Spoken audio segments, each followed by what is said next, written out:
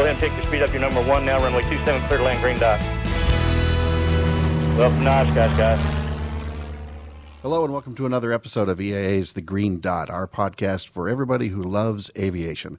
I'm Hal Bryan, Senior Editor at EAA, and with me on my left, a special guest host, Sarah Nisler, Digital Managing Editor. And over across the table, welcome back, Tom Charpentier, Government Relations Director. And who do we have with us as our guest today, Tom? Well, we've got Sebastian Heinz, who is, are you now the president of Zenith Aircraft, Sebastian? Or that what's, is correct, what's your yes. title? Okay. Or chief pilot or... King? King. King, well, yeah.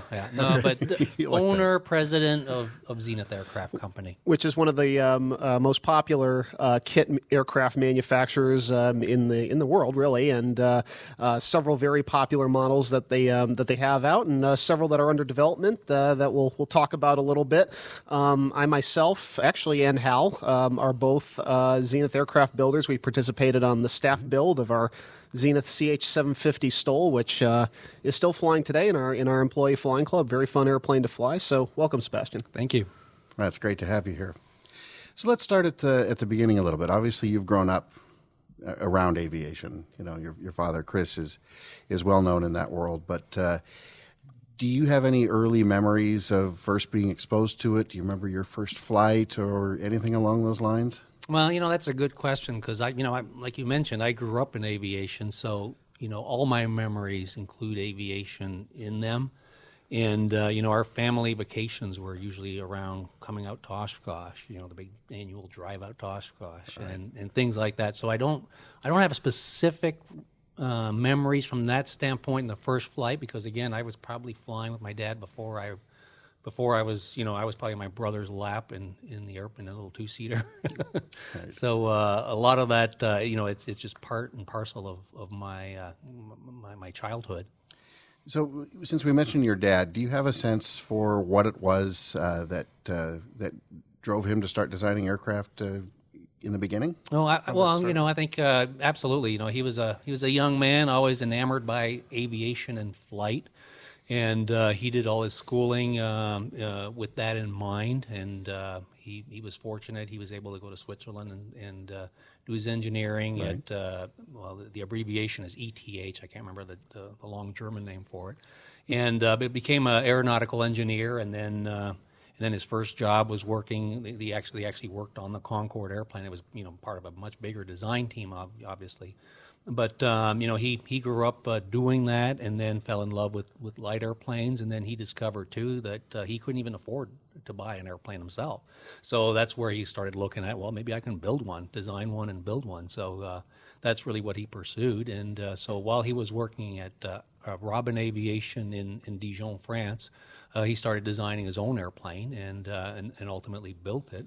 And since he wasn't really a craftsman, he was more of an engineer and schooled that way. He designed things to be simple to build, and that's kind of where it all started, is designing something that was simple to build, easy to build, and affordable to own, and again, tailored for the pilot skills of an amateur pilot. That's amazing to think about, going from Concorde to what we now know as light sport. Absolutely. That's quite the trajectory. So I think some of us around the table here know this, but why did your father choose the name Zenith for the company? And then also maybe a little bit about, you've got a couple brand names out there in the field. Can you tell us a little bit about the difference between two of them, Zenith Aircraft Company and Zenair? Oh, absolutely. So Zenith, for those of you that haven't figured it out, it's an anagram of Heinz, same letters reconfigured. And my dad thought of that way back, I'm not sure when, but for a long time ago. And then when he first came to Canada, wanted to form Zenith Aircraft in Canada at the time. Zenith Televisions was a pretty big brand.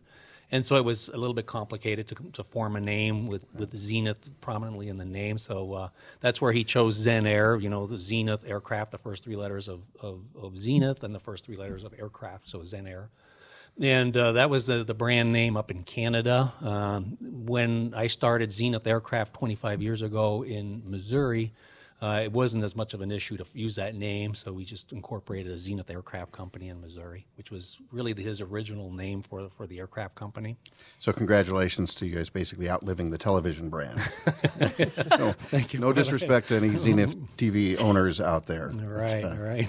So, as you mentioned, this is a big year for Zenith, being its 25th anniversary. Talk about where things have come in the last 25 years for the company. Absolutely. That's a good question. You know, it feels, in some respects, it feels like yesterday, 25 years ago. In other ways, it seems like a quarter century ago, which it literally is. And, you know, for us, when we first came out here, we really didn't know what direction we were going at the time. We were pushing on the one hand the certified aircraft, had the CH-2000 aircraft going strong at that point, and then they started talking about sport pilot category. And my dad was also quite instrumental on the ASTM side, developing the light sport aircraft category at the time. Again, where we saw the need and the opportunity to have a simplified certification standard, as well as a simplified license. And so it was real nice to see what the sport pilot category develop. And then at that time, we refocused ourselves more on the light sport aircraft. Prior to that, we had the 4-seat CH-801 airplane, Stoll CH-801, and then again the CH-2000 airplane that we worked on, which was a standard type certificated airplane. And we really refocused everything on the sport pilot category. And since then, you know, we developed the Stoll CH-750, which has been very successful for us, and now we have different variations of that, the cruiser model, as well as now we have the Super Duty model, which we came out earlier this year which is, again, a non-sport pilot category version of that same airplane. And so for us, it's been a continuation of evolving our existing designs as well as seeing where the market goes.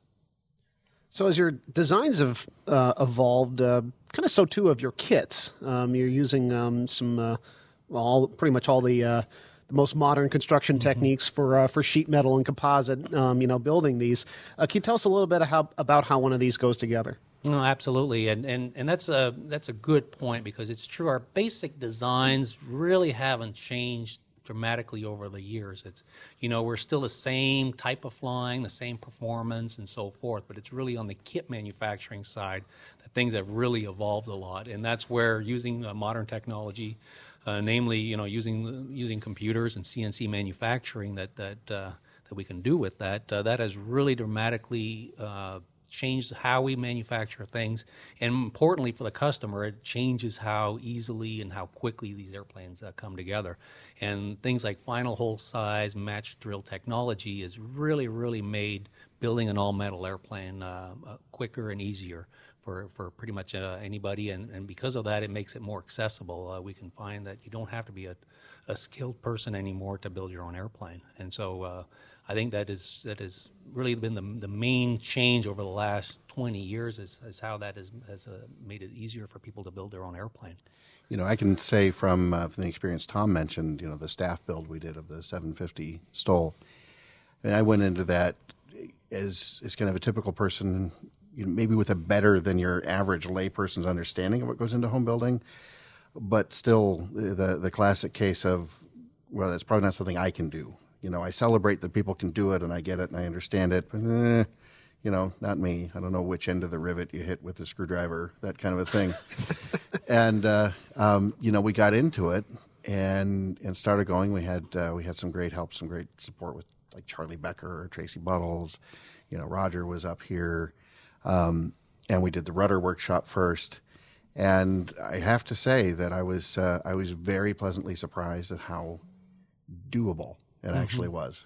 And and I think that's a common reaction, is that most people are a little bit skeptical or think that that's something that somebody else can do, but for themselves. And it's by doing it, not only can they do it, but they find that they're enjoying themselves doing that. Right.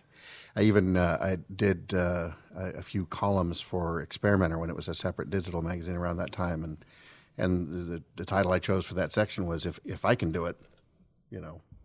The implication being that really anybody can. I mean, there's some, you know, there's a broom in the closet over there that could probably build an airplane if I can help build an airplane.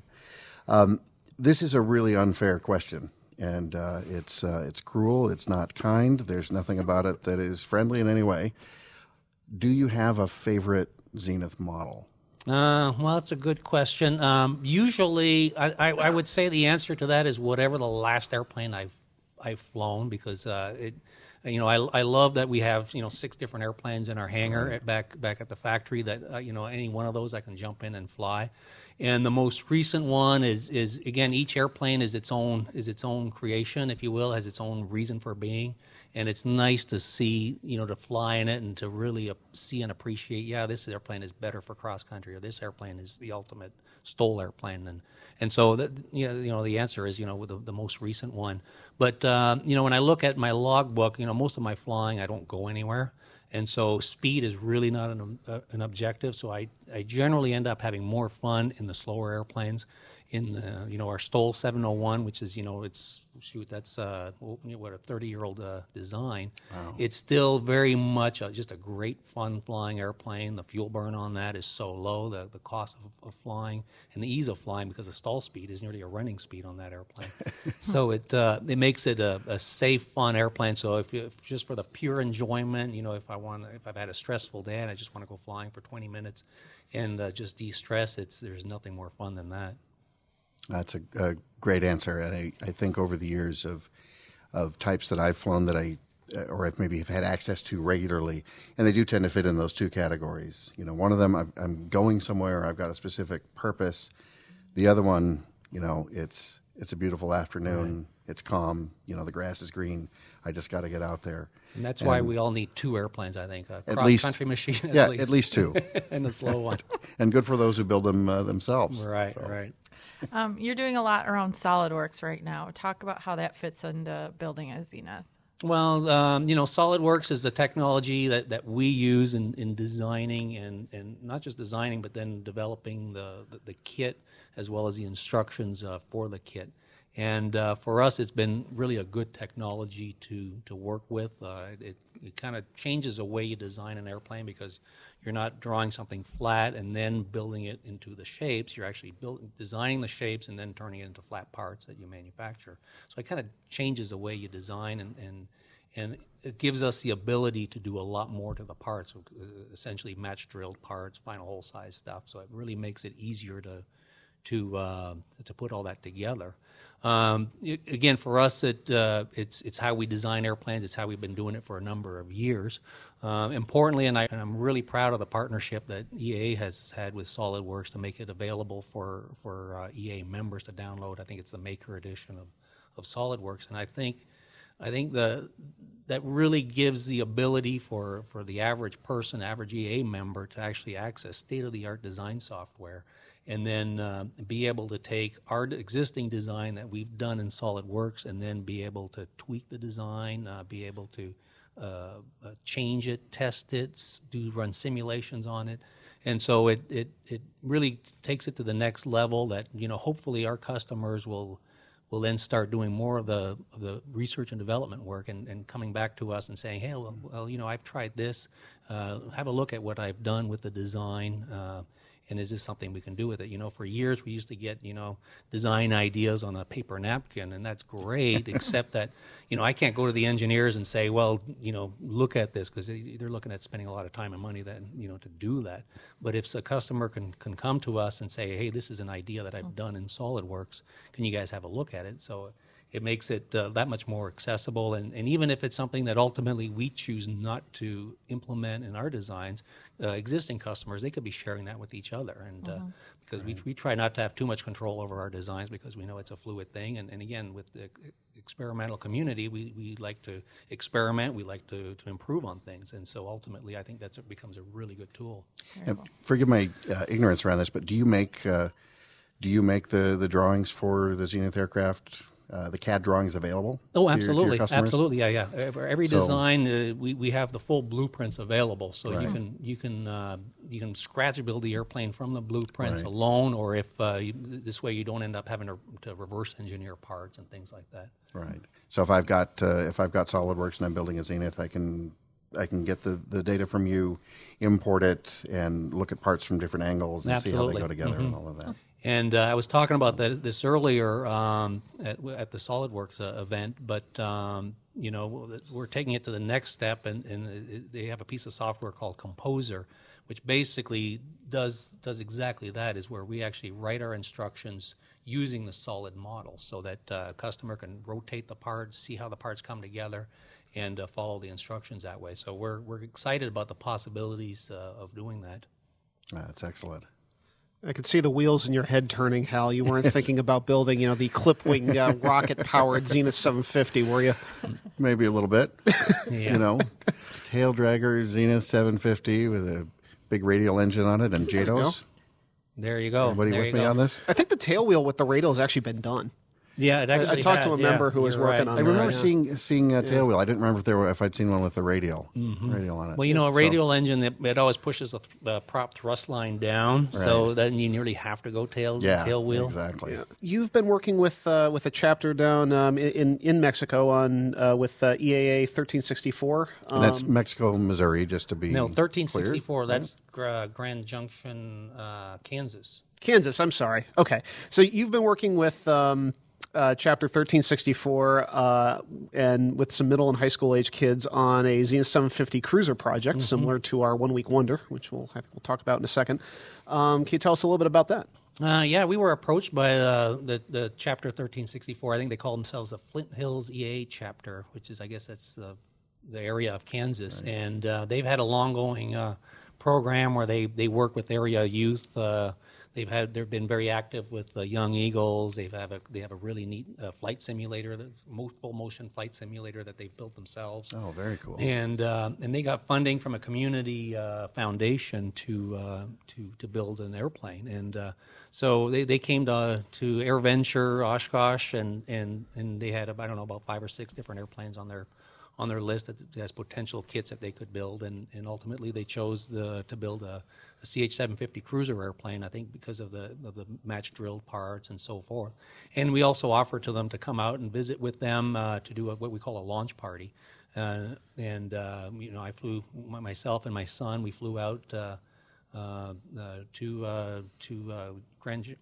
Junction City, Colorado, or Junction City, Kansas. Geography is hard for all of us. We're all struggling with it. But we need a globe here on the I green think that's dot. what it is. It's Junction City, Kansas, which is about 2 hours west of Kansas City. Okay. And we started building the aircraft. They picked up the fuselage kit initially, and we kind of started putting that together with middle and high school age kids. Their parents were involved, and then as well as other chapter members, EA chapter members. And so we did that all day, got most of the fuselage assembly done, and now they plan to continue on working on that, and then ultimately forming a flying club with that, and then hopefully having some of the kids that were involved in building the airplane become members of the flying club, learn to fly in it, and so forth. So I think that's a great way of introducing home building to a larger community that way. Absolutely, and taking kids right into flying, and you think about the satisfaction of having worked on this project. It's one thing to go and just get an airplane ride and go get flight training. That's rewarding enough, but to be that age and to have had a hand in the construction of Absolutely. that's powerful stuff. Yeah. So you and your family have a long history of supporting EAA. If you can maybe talk about that and why. Well, EAA, Experimental Aircraft Association, and being a kit manufacturer, that's just an obvious tie-in from that standpoint. And so we've always been supporters of EA in whatever capacity that we could be, and so whether it's working individually with EA chapters around the country, whether it's working with EA headquarters in whatever capacity we could. My dad did I think it was at the time it was called an 8-day wonder, because I think the earlier conventions were 8 days long, and they weren't a 7-day convention. But they built in 1976. They built an airplane here at Oshkosh, and an entire airplane. Again, as ways to promote and demonstrate that airplanes could be built by amateur builders. And when I look back, looking at the technology of the kits back in 1976 versus where the kits are today, it was a lot bigger accomplishment back then than I think it is today. You're practically carving an airplane out of a solid block of aluminum, just sort of whittling it down to an airplane shape at that point. There's some truth to that in the sense, a wing skin was a flat piece of sheet metal, and you still had to measure and drill every single hole on that, trim it, by hand snips, and so forth. So it was definitely a bigger commitment and a bigger job to do that. And, in the last few years, again, EA, first we did the staff-built EA project, and we were happy to donate a kit for that because I think it's a wonderful thing for EA to promote building among its own staff, because as a member organization, you can best serve your members if you're one of them. And so I think it's great that it gave you the opportunity, Hal and Tom, both of you were able to actually work on a kit, and so you can kind of see what that is all about, building an airplane. That was powerful stuff, and we did sort of like Wednesday nights and Saturday mornings, and we had kind of a rotating team of people, and we were absolutely in no rush, and we do sometimes affectionately call it the 100-week wonder, it's sort of about what it took, but definitely one of the most satisfying things I've been involved in, and and certainly all of us that on behalf of EA are grateful for that level of support and all the others. Yeah, we're definitely glad to have that airplane around. Talk about the 1 week wonder in 2014 during AirVenture, how that got pulled together and how you guys were involved in that.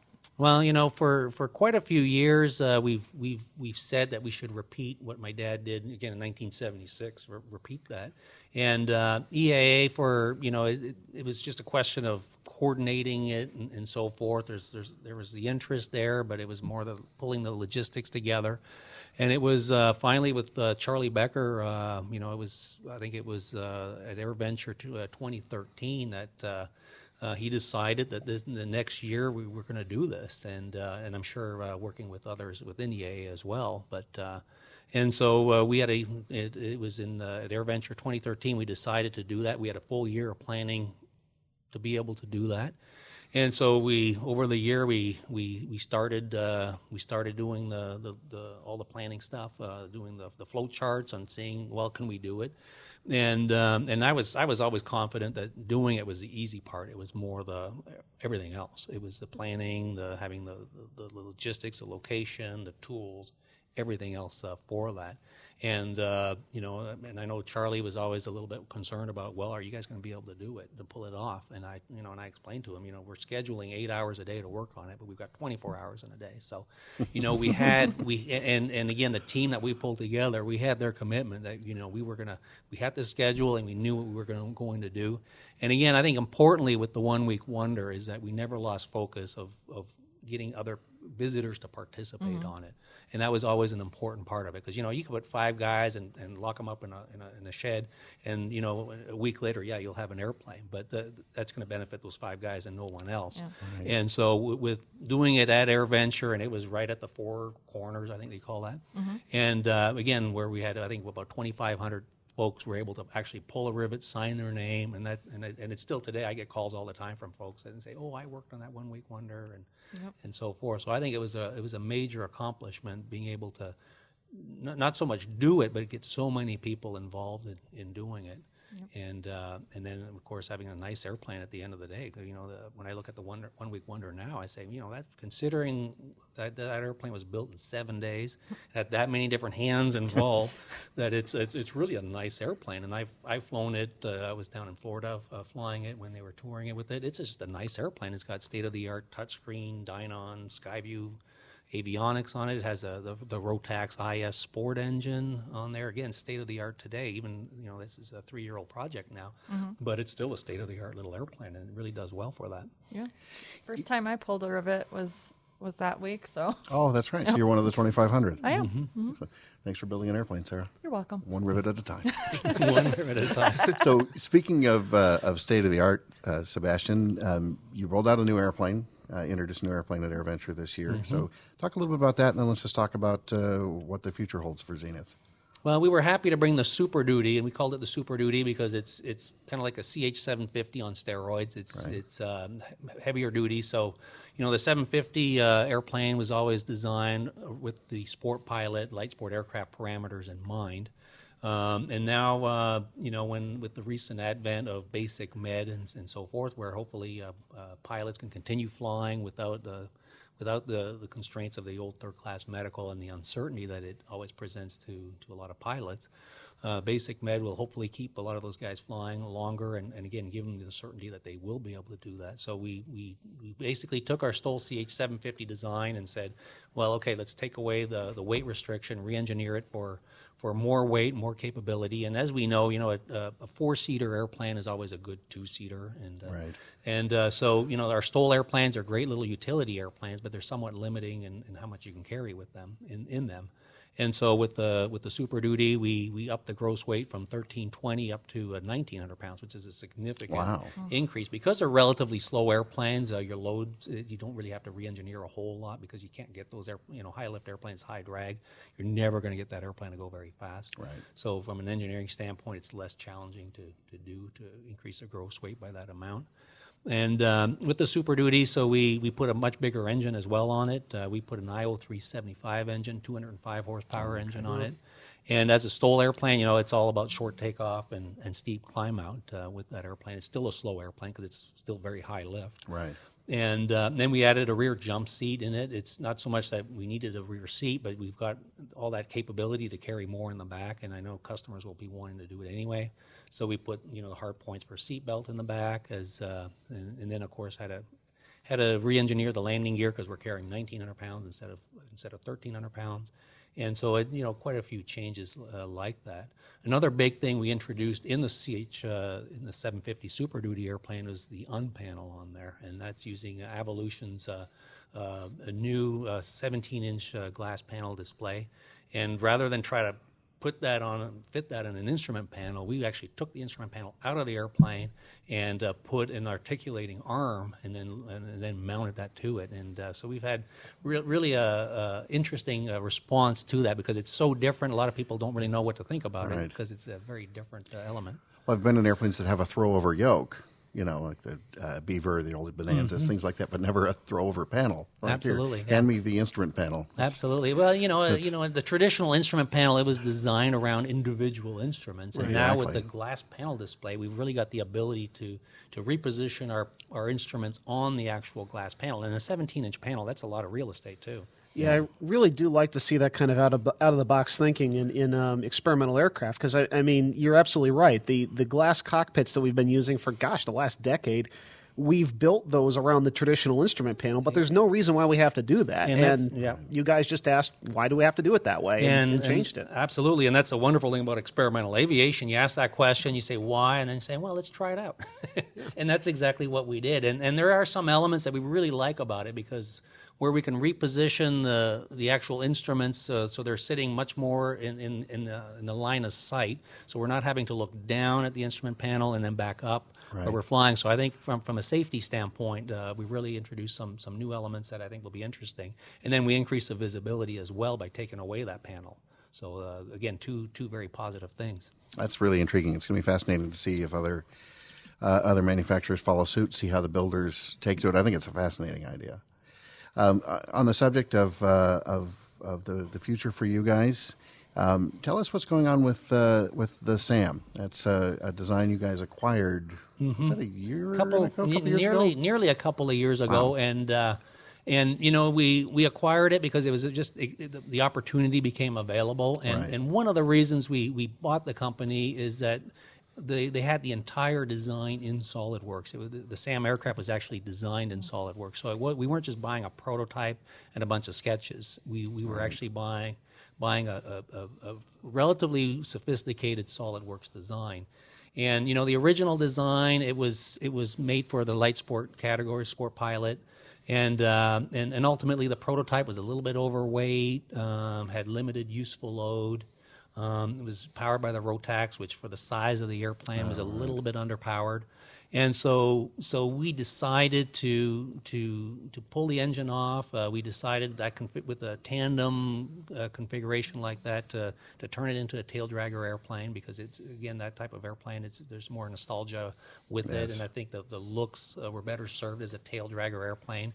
And then ultimately we decided, well, we're also going to increase the gross weight on it. So, of course, once you do that, you're also going back to the drawing board and and so forth. So we haven't done a lot of work on the surface, but a lot of the work is behind the scenes, again, back in the SolidWorks model because everything already was in the SolidWorks model, we were able to tweak it, to work on it. So that's what we're doing right now, doing a lot more work behind the scenes. And because for us it was an addition to our existing product line, again, we've been busy with our existing airplanes, so there hasn't been any push to get it to market. I'm always a big believer in not pre-selling an airplane, so I haven't accepted a single deposit on that airplane, even though quite a few requests for that. So I have no pressure to deliver either. So I don't have somebody calling me once a week. Where's the airplane? I sent a deposit on, so it makes me sleep at night a lot better. That's a refreshing point of view and a great approach. All right. Well, Sebastian Heinz, thanks so much for taking the time to join us today. It was fortuitous you happened to be in town for another event. And thanks again, with all sincerity, for everything that you and Zenith Aircraft have done for EAA over the years. You've been such a great supporter and a great partner on so many ventures, and it's a privilege for me, and I'm sure I speak for Tom and now Sarah, for each of us having to some degree or other helped build a Zenith airplane, and for Tom and I to have experience flying them. So it means a lot to us. All right. Well, thank you. All right. Well, thanks again to everybody out there listening. Please keep the feedback coming. Keep getting us those reviews.